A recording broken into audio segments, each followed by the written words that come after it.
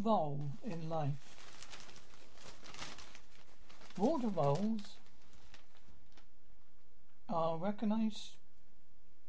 to recognise streams and rivers as the new forests.